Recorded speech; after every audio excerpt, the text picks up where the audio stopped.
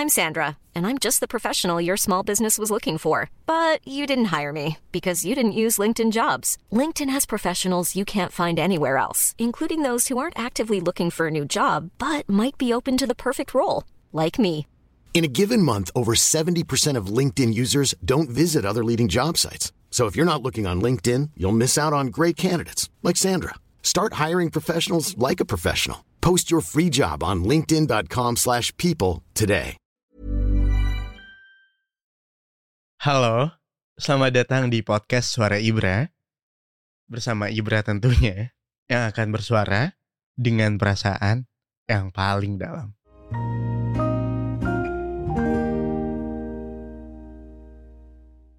Akhir-akhir ini di FYP aku tuh sering lewat ya.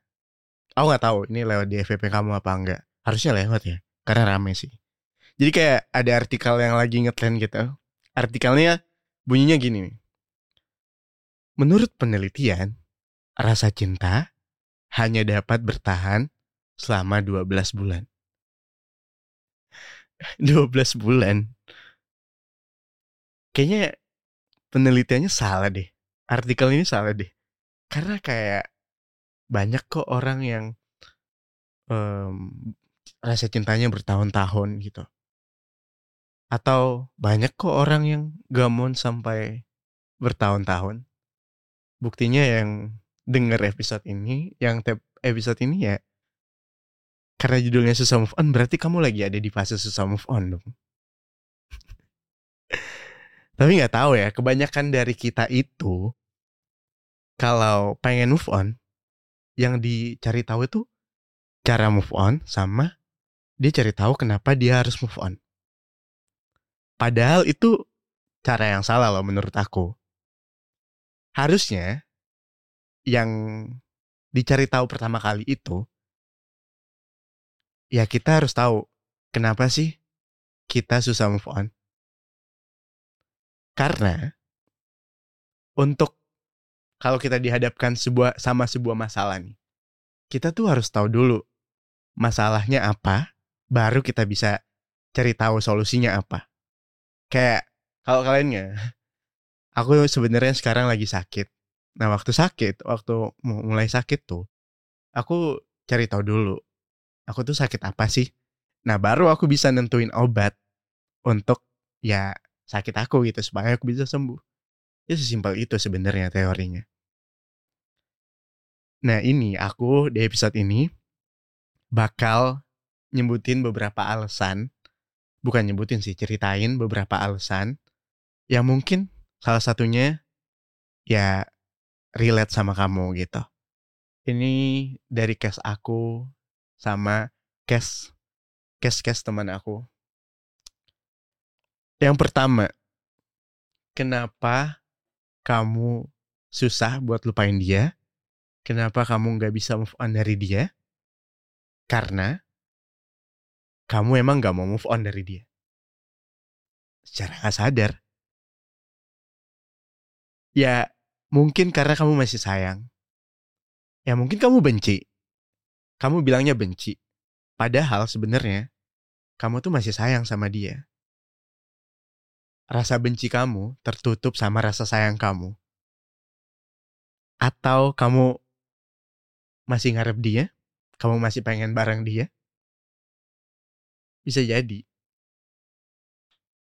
Sama ini, secara gak sadar, kamu tuh masih meromantisasi kepergian dia.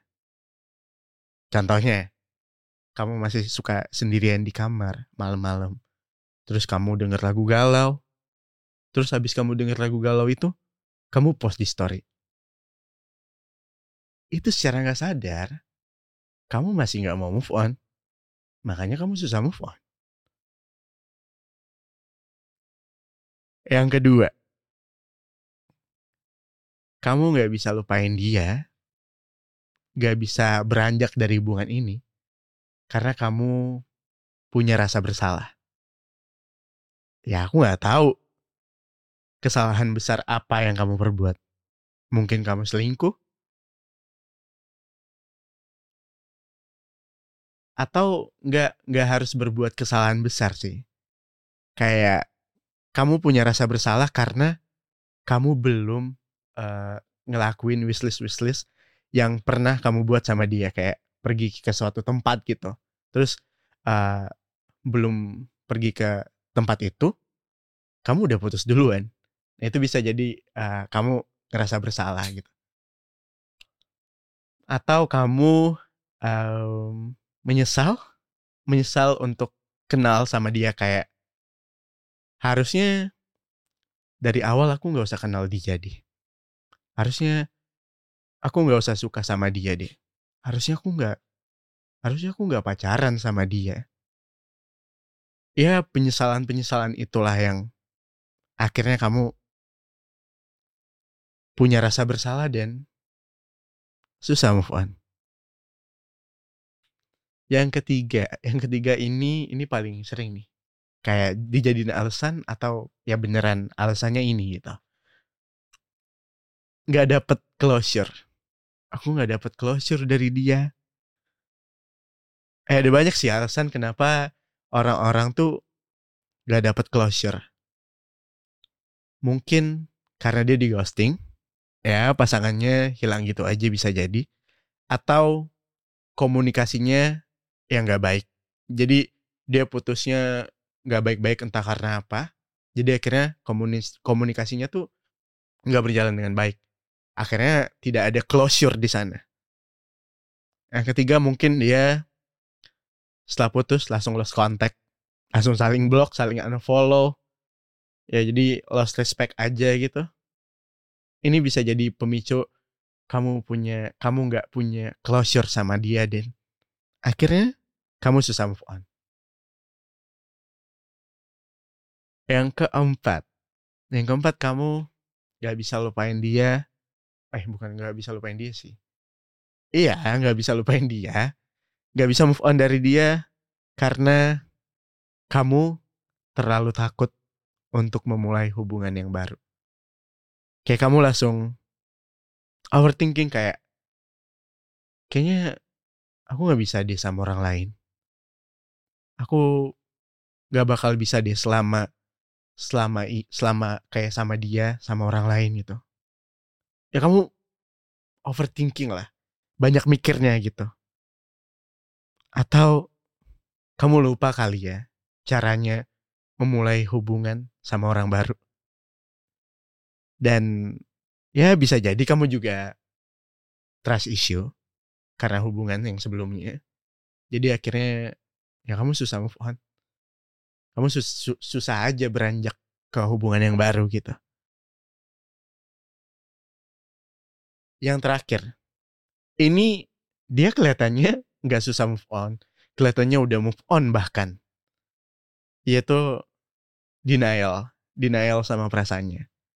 Kayak dia tuh tetap deketin orang baru, tetap kayak berani kayak ngaku-ngaku di depan publik, di depan teman-temannya.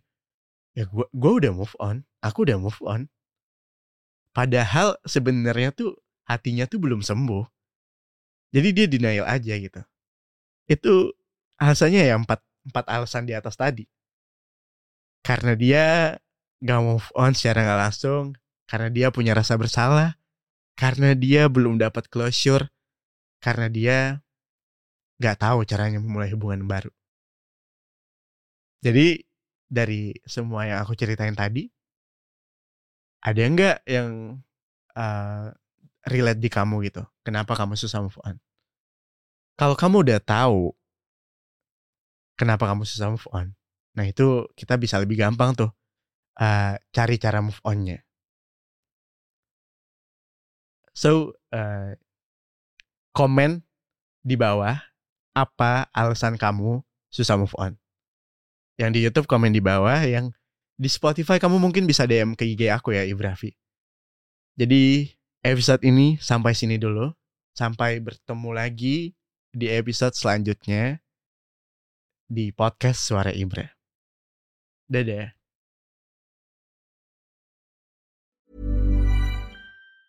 Planning for your next trip? Elevate your travel style with Quince. Quince has all the jet-setting essentials you'll want for your next getaway, like European linen, premium luggage options, buttery soft Italian leather bags, and so much more. And is all priced at 50 to 80% less than similar brands. Plus, Quince only works with factories that use safe and ethical manufacturing practices. Pack your bags with high-quality essentials you'll be wearing for vacations to come with Quince. Go to quince.com/pack for free shipping and 365-day returns.